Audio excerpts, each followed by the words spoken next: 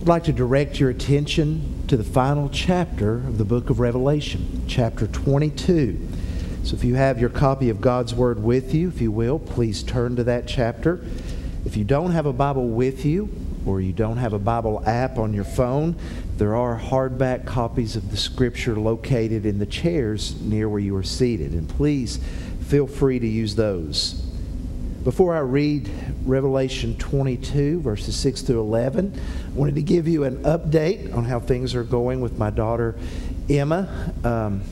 We are continuing just to see small steps of progress. Her cough is getting stronger and deeper, and by that, just the sound of it sounds like things are getting stronger. We're encouraged by that and still moving toward getting the trach out. The biggest thing on the horizon is this. In talking with our caregivers at the hospice house, consulting with them, we have set a tentative date in pencil that we will make the transition home on December the 1st. That's exciting. We never thought that would happen. So although we would still be under hospice care, that would be a huge step toward her care and getting home. For that to happen, there's a lot of hurdles we've got to jump through and adjustments to make for her care at the house. We'll be doing some renovations there to make the downstairs accessible to her. And a group of men and folks descended on the house yesterday and started moving some shrubs and trees and dogs and things that weren't nailed down and everything like that. And I just was overwhelmed by that, and just thank you so very much. So pray as we get closer to that transition that God will supply what is needed to make that happen. And He will. He has every step along the way. Revelation 22. Please follow with me in your copy of God's Word as I read verses 6 through 11. And He said to me, "These words are trustworthy and true. And the Lord, the God of the spirits of the prophets, has sent His angel to show His servants what must soon take place. And behold, I am coming soon. Blessed is the one who keeps the words of the prophecy of this book. I, John, am the one who heard and saw these things. And when I heard and saw them, I fell down to worship at the feet of the angel who showed them to me. But he said to me, 'You must not do that. I am a fellow servant with you and your brothers the prophets, and with those who keep the words of this book. Worship God.' And he said to me, 'Do not seal up the words of the prophecy of this book, for the time is near.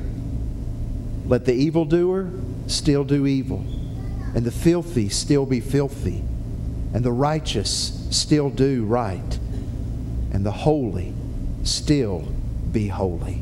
Would you pray with me?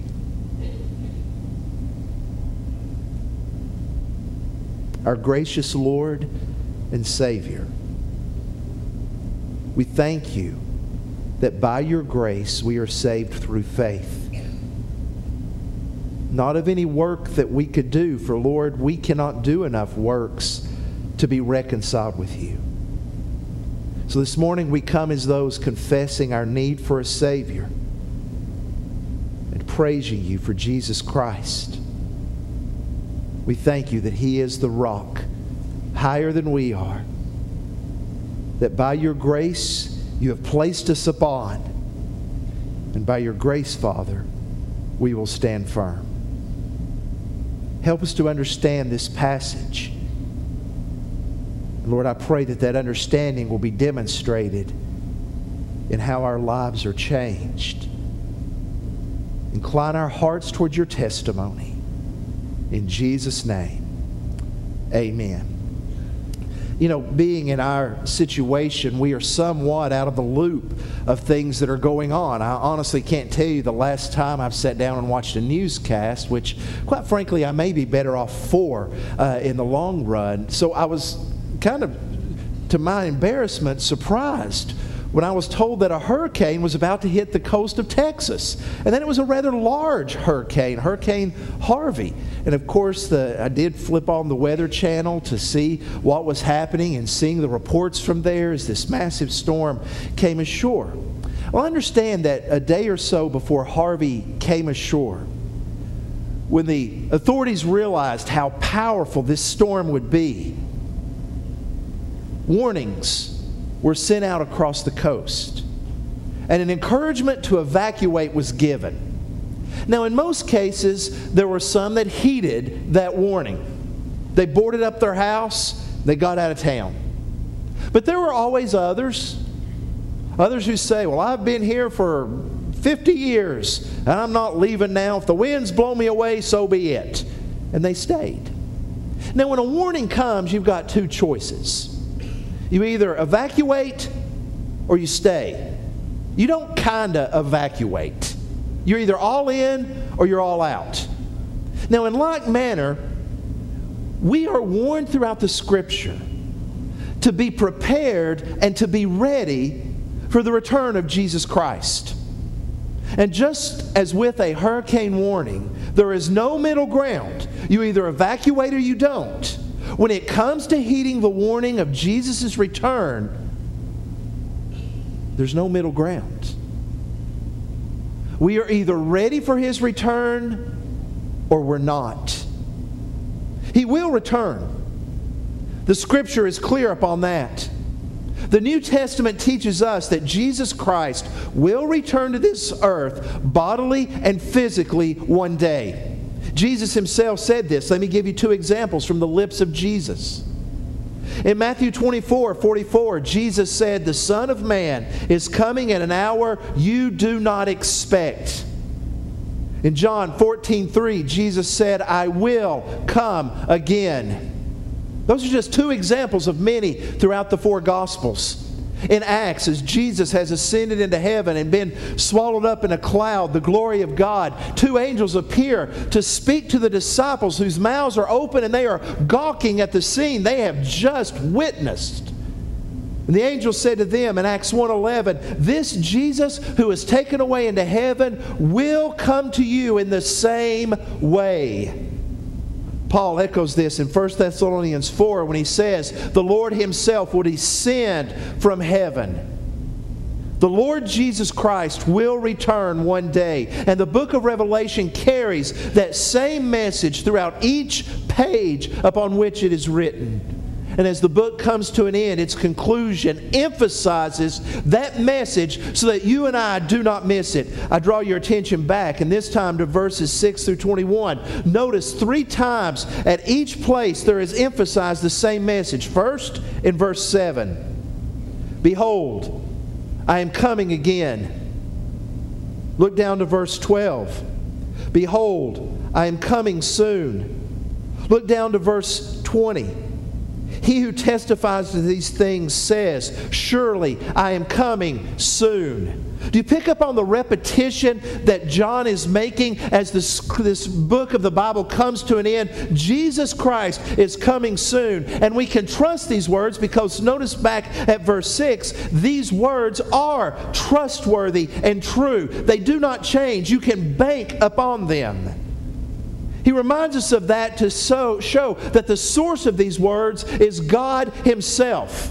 And because there is no source, no authority higher than God, the very fact that God utters them means that we can count with all assurance they will come to pass. Notice how God emphasizes this and shows the continuity of the Scriptures in verse 6. He says, "And the Lord, the God of the spirits of the prophets."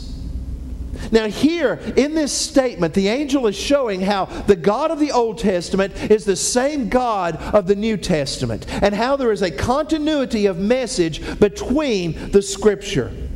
Our Bible may be 66 books divided into 2 testaments, but there is one central message. And that is the glory of God in the redemption of all of creation and those whom He has chosen to elect from the beginning of creation. That message is consistent throughout all of the Scripture. And so he says it is the Spirit of God working in the prophets who delivers this message. Now, this statement does not mean that you and I need to check our credulity at the door when it comes to understanding what people say. There are many who will claim the prophetic mantle in order to gain a following. So how can we gauge the spirits? We are told in Thessalonians that we need to discern the spirits, for not every spirit is from God. So what is the measuring mark that we can use to discern who is a true prophet of God and who isn't? Now, looking at the totality of Scripture in Deuteronomy, we are told that if a person claims to be a prophet and they say something is going to happen in the future and it doesn't happen, guess what? They're not a prophet. But there's another criteria that we are given in the book of Revelation to understand who is a true prophet of God. To show this, I draw your attention back to Revelation chapter 19. In chapter 19, verse 10, John records these words. He says, "Then I fell down at his feet." Now the feet here are the feet of an angel. "To worship him. But he," the angel, "said to me, 'You must not do that. I'm a fellow servant with you and your brothers who hold to the testimony of Jesus. Worship God. For the testimony of Jesus is the spirit of prophecy.'" That's the dividing line. A prophet who is truly of God will make much of the death, the burial, and the resurrection of Jesus Christ. He will proclaim truly who Jesus is and that Jesus has died for our sins. He will point to Jesus Christ and make much of who Jesus is. That is the spirit of prophecy. Because as God directs the spirit of the prophets, they will make much of Jesus. And where Jesus is lifted up, God will be glorified. And where God is glorified, much will be made of Jesus Christ. So it is Jesus who is the dividing line where we can understand truth from a lie. Those who would claim to be prophets and those who are actual prophets. The actual prophet will make much of who Jesus Christ is. In fact, that is the whole point of the prophecy of Revelation. Revelation is written to make much of Jesus. I draw your attention to the screens where you'll see Revelation 1, verse 1. At the very beginning of the book, we are told the revelation of Jesus Christ, which God gave him to show his servants the things that must soon take place. He made it known by sending his angel to his servant John. Look at the very first phrase, the revelation of Jesus, which God gave him. Now that phrase tells me that the source of the revelation is God. God gave him. The revelation comes from God. The revelation of Jesus tells me the content of that message. Revelation is about revealing more and more of who Jesus is, so that our idea of Jesus is expanded to recognize that he is indeed the Lion of the tribe of Judah, but he is also the Lamb slain from the foundation of the earth. He is Jesus Christ incarnate in the flesh, but he is also Jesus Christ, Lord of lords and King of kings. So, in keeping with what we are told here at the conclusion of Revelation, we see that the prophecy is about Jesus. Now, so, the Lord is the spirit of the prophets. That's important because the Lord is going to direct us to look at Jesus. That's what Revelation is about. But notice what he says. He has sent his angel to show his servants what must soon take place. Now, this is the highly debated, well, one of the many highly debated parts of Revelation. What is meant by soon? Were they saying, okay, it's very quickly after this is written that Jesus will return? Or does it show that when he does return, these events will happen quickly? There's no easy answer to that. I believe that the word soon here emphasizes the immediacy, that what John is writing about is now beginning to unfold throughout all of time. In other words, the immediacy, the soonness means there's nothing to prevent it happening at any moment. That the Lord Jesus can return at any moment. That's why the message is given at the end of verse 6 to show his servants what must soon take place. Remember, this is echoed. This is the repetition of chapter 1, verse 1. To show his servants the things that must soon take place. God wants us to be ready. God's not trying to pull a fast one on us with the return of Jesus. He's giving us the information so that we know ahead that it's going to occur. God wants us to succeed. He wants us to be found ready. And when he says what soon must take place, it's like a teacher saying on a Monday morning, one day this week, there will be a pop quiz. You don't know which day it will be, but it will happen. So you need to be ready each and every day because the quiz will happen. God is saying, you don't know exactly when it will occur, but you know it will occur. So now the responsibility is up to you to be ready for the return of Jesus Christ. So how are we to be ready? What are we supposed to do with this knowledge that Jesus Christ is the soon coming King? Some people read the book of Revelation and they decide, man, this is horrible stuff. I'm going to get ready for it. You know how they get ready? They take about $50,000 and they go in their backyard and they build a bunker. Now this is big business. Did you know over $1 billion are spent in the United States each year for bunker preparedness? It's estimated there are 3.7 million Americans that are classified as preppers. Not preppy, but preppers. They have in their backyards bunkers filled with clothing, power systems, water filtration systems, communication systems, and they're ready. Now that's an option. I don't think it's a gospel option. There's no way we can be a lot of the world if we're hunkering in our bunker. There's no way we can share the gospel with those that need it if we are scared to step out of our front doors. We are to be in the world, but not of it. Another option that some people take is this. They do nothing. Oh, they study the book of Revelation. They know the charts of it. They know the different millennial views. They understand pre-trib, post-trib, all-meal, preterist, all the different views. And you know what they do with that knowledge? Absolutely nothing. They can lead you in discussions of it, but it has not made one difference in their life. Did you know in November of 2014, the Food and Drug Administration released rules for calorie counting to be revealed at restaurants? In other words, every time a food is offered, the calories have to be somehow on display. Even at the movie theaters, you're supposed to know how many calories are located in that buttered popcorn. The premise is very simple. If a person goes to eat and they see on one hand there is a hamburger that is at 800 calories, which is a pretty sorry hamburger, or the chicken sandwich is at 500 calories, that person will choose the chicken because now they know. They know which is healthier. When surveyed, 75% of the Americans have said that they support labeling. Most Americans say, man, that's a great idea. We need to know what the calories are. However, the problem is this. Studies conducted between 2007 and 2013 have explored that the knowledge of the calories and what people are consuming has made zero difference in eating habits. I may know it, but I want the burger. I may know it, but this is what I'm going to do. In other words, the knowledge has not made a difference in how they lived. And I'm afraid that's the way many believers come to Revelation. Oh, it's good to know. I know the end of the book, and it's great, but it does not impact how they live. I don't think that's the option that God designs. In fact, look at verse 7 to see what God intends us to do with the message that Jesus is coming. Blessed is the one who keeps the words of the prophecy of this book. Now, this is a beatitude. Blessed or happy is the one who keeps the words of the prophecy of this book. Once again, John is just reiterating something he has written earlier. On the screen, you'll see Revelation 1:3. Blessed is the one who reads aloud the words of this prophecy. To my knowledge, Revelation is the only book that has a blessing pronounced upon it if it's read aloud. So you want to bless your family?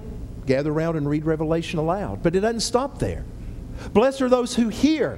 And now look at what it says.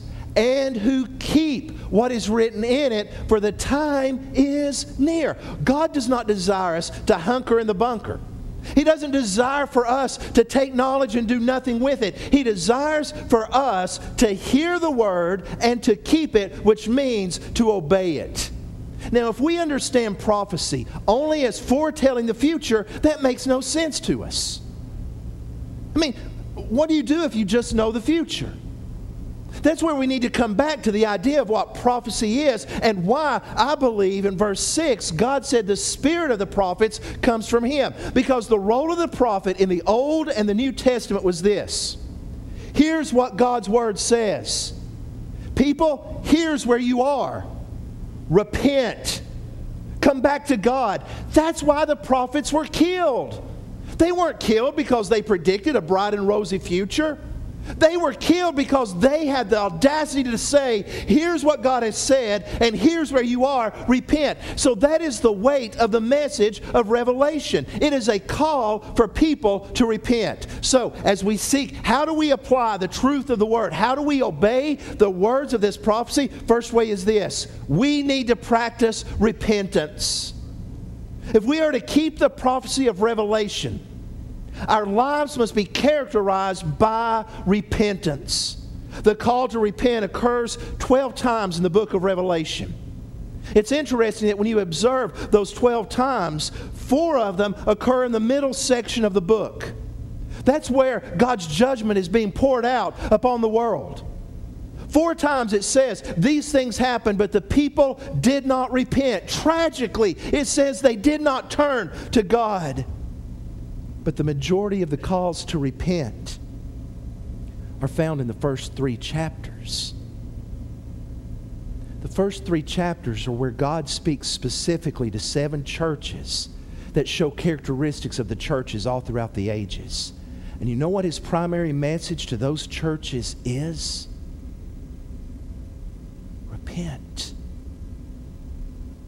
We're reminded in 2 Peter that judgment begins with the house of God.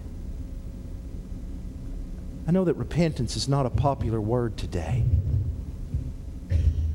but it's a word that we cannot ignore because repentance is the first word of the gospel. In Mark, when Jesus preached His first message in chapter 1, His message was simply this: repent, for the kingdom of God is at hand. Father, I really believe Satan doesn't want this message to be heard because he's fighting this. He's doing everything that he can to distract us, to get us off track. But Lord, we know that in Jesus Christ we are overcomers.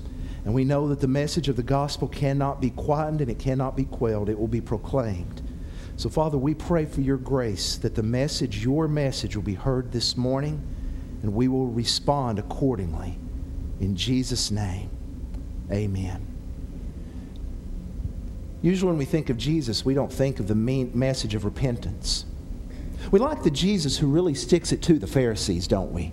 Oh, when they bring the woman caught in adultery out and they're ready to stone her to death, we like the Jesus who writes in the sand and He says, okay, you without sin, cast the first stone. But if we stop there, we miss the point. He bends down to the woman and He says to her, where are your condemners, your accusers? Well, they're gone. He says, neither do I condemn you. And what does He say next? Keep on living your life as you want to live it and be happy. No. What did Jesus say to her? Go and sin no more. You've been given grace. You're not condemned. Now, change your life. Live differently. We don't mind Jesus turning over tables as long as it is not our table that He turns over. But when Jesus comes, He confronts us with the truth that God is holy. We are sinners who have turned from God and are not seeking Him as we ought to. And He says, by God's grace, you can return to Him. You see, repentance is a change of mind and heart that results in a changed life. Repentance is central to the gospel. Listen carefully to this. One cannot say they believe and refuse to repent. Those two things are contradictory. Satan himself believes. He knows more theology than all of us combined. But there is no repentance in Satan whatsoever. If we say we believe, our belief will be demonstrated in a continual sense of repentance and turning away from sin. Now, many people will say, well, Pastor, then it's not by grace, is it? If repentance is a condition for salvation, it's not by grace. But understand, you and I cannot repent without the grace of God. It is the grace of God that brings us to the point of repentance, that turns our hearts toward Him. And this conjoinder of belief and repentance is demonstrated, for example, in Acts 17, verses 30 and 34. Up on the screen, when Paul, you'll see this passage, when Paul has been preaching at the Areopagus. He says to this group of Greeks, these philosophers, the times of ignorance God overlooked. But now He commands all people everywhere to do what? Repent. Now, at the end of this, 4 verses later, some men joined him. In other words, they believed. Now, are we to understand that somewhere between verse 30 and verse 34, Paul watered down the message and said, okay. This repentance thing is hard, so if you just want to believe in your mind, that's enough.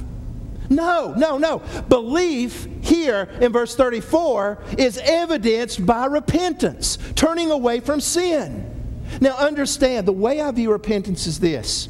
It's that we recognize that Jesus Christ offers us the path to God to gain the joy that we desire above everything else. You see, when we think of repentance, we get the idea of going around in mourning all the time, and there may be an aspect of that. But to me, repentance is recognizing that the path I'm on is a lie. It will lead to destruction.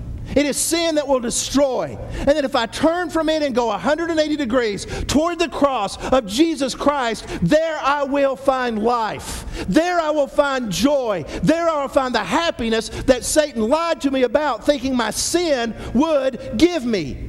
We are saved from God's wrath because we are sinners and because God in His mercy has made the way for us to repent and to know Him through Jesus Christ. The first message is repent. What's the gospel? It's not how good we are, how kind we are. Non-believers can be good. Non-believers can be kind. It's not how sweet we are. Non-believers can be sweet. But it said, as believers, we fall before a holy God and we say, have mercy upon me through Jesus Christ. I can't save myself. I can't turn from my own sin. Lord, help me. My only hope is Jesus.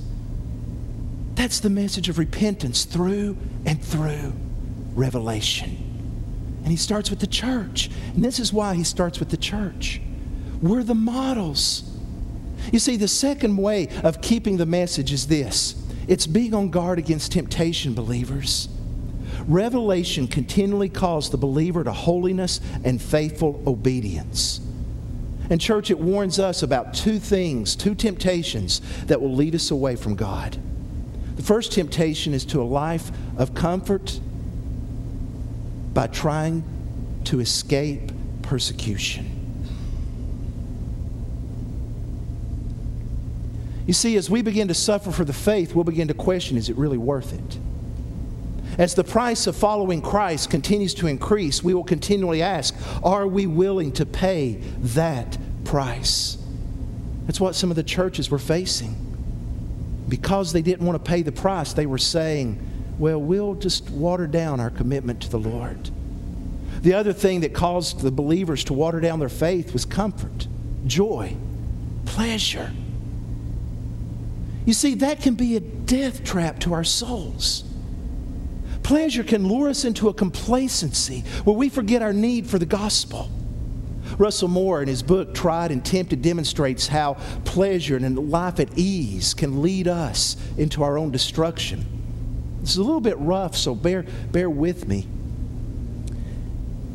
He talks about how research was done at slaughterhouses where cattle are taken to become steak.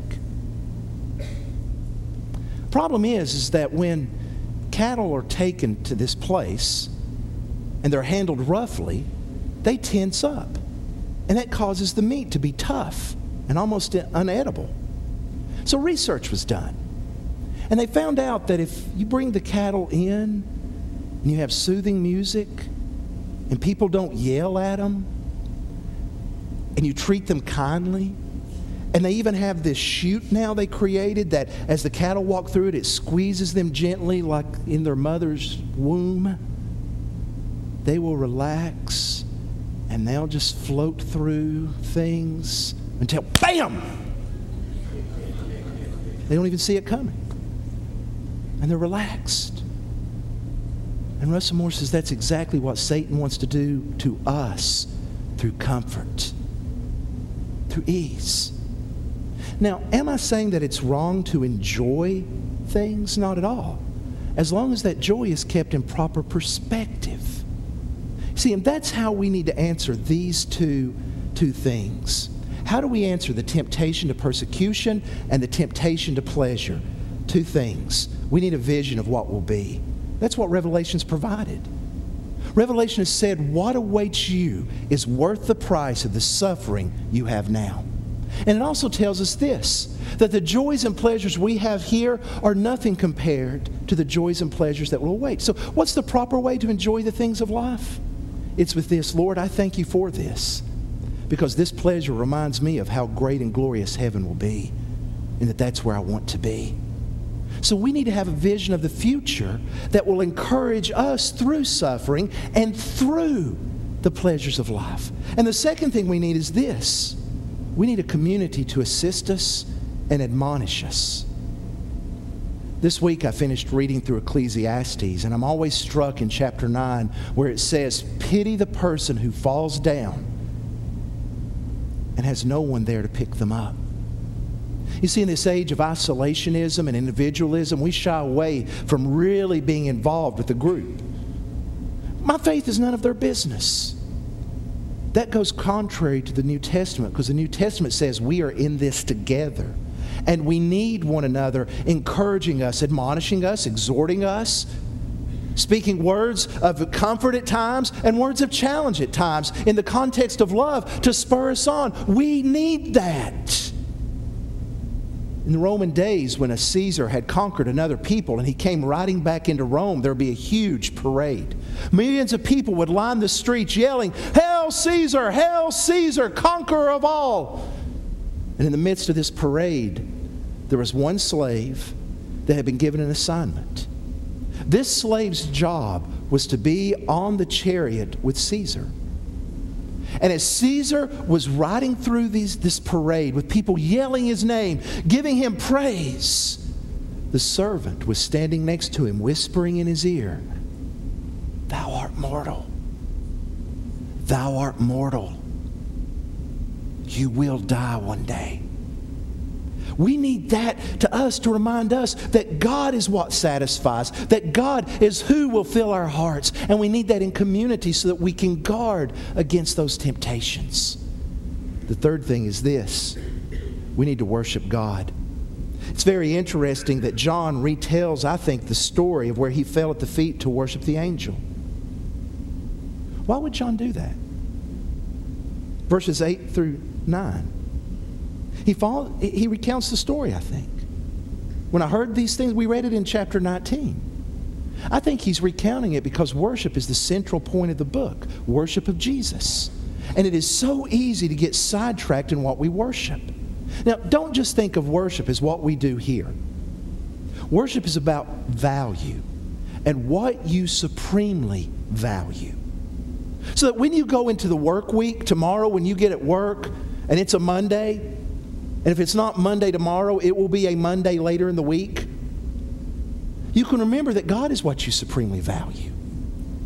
That you're not there just for the job. You're not there just for you're there for God. You're there because that is worship and what you value. And the truth is, you and I are assailed from a million different messages each day, both outwardly and inwardly, as to what we are to value. So we need to be realigned. Did you know such an alignment happened to all the GPSs in Australia on January 1st of this year? Every GPS in Australia was off because Australia is drifting. Between 1996 and 2011, it had drifted 5 feet. So every time a signal was sent up to the satellites to get the GPS, it was off. It'd lead them to the wrong spot. So they said on January 1st, we're going to recalibrate things so that what you see on the GPS matches reality. Believers, that's what worship does for us in this setting. We worship every moment of every day of our lives. We worship something. But when we come here, this is what recalibrates us as we worship with one another to see who God is. Revelation is about worship. Will you worship Jesus or Satan? Will you worship the Lamb or the dragon? Will you worship the Lion of the tribe of Judah or the beast who rises out of the sea? Who will you worship? That's where he ends clearly. Worship God. Verses 10 and 11 end with the challenge. Don't seal up the words. When Daniel saw a prophecy at the end of the book, he was told to seal it because now wasn't the time. Now the message is told to go out into the world because now the time is near. But verse 11 is difficult. Let the evildoers still do evil, and the filthy still be filthy, and the righteous still do right, and the holy still be holy. It's puzzling. But I think it's saying now is the time to choose. Because when Christ returns, it will be too late. You've already been given the warning. When the hurricane hits and the floodwaters rise, it's too late to evacuate. It's like saying, choose carefully the rut you're in. It's like a sign on an Alaskan dirt road that said, choose carefully your rut. You'll be in it for the next 50 miles. What's the rut of your life? The longer you travel down that rut, the more difficult it is to turn from it. So that's why the warning is given. Evildoer, will you still do evil? Filthy person, will you still do filthy? Holy, will you continue in holiness? Now is the time to decide. I want to ask you to bow your heads with me, if you will.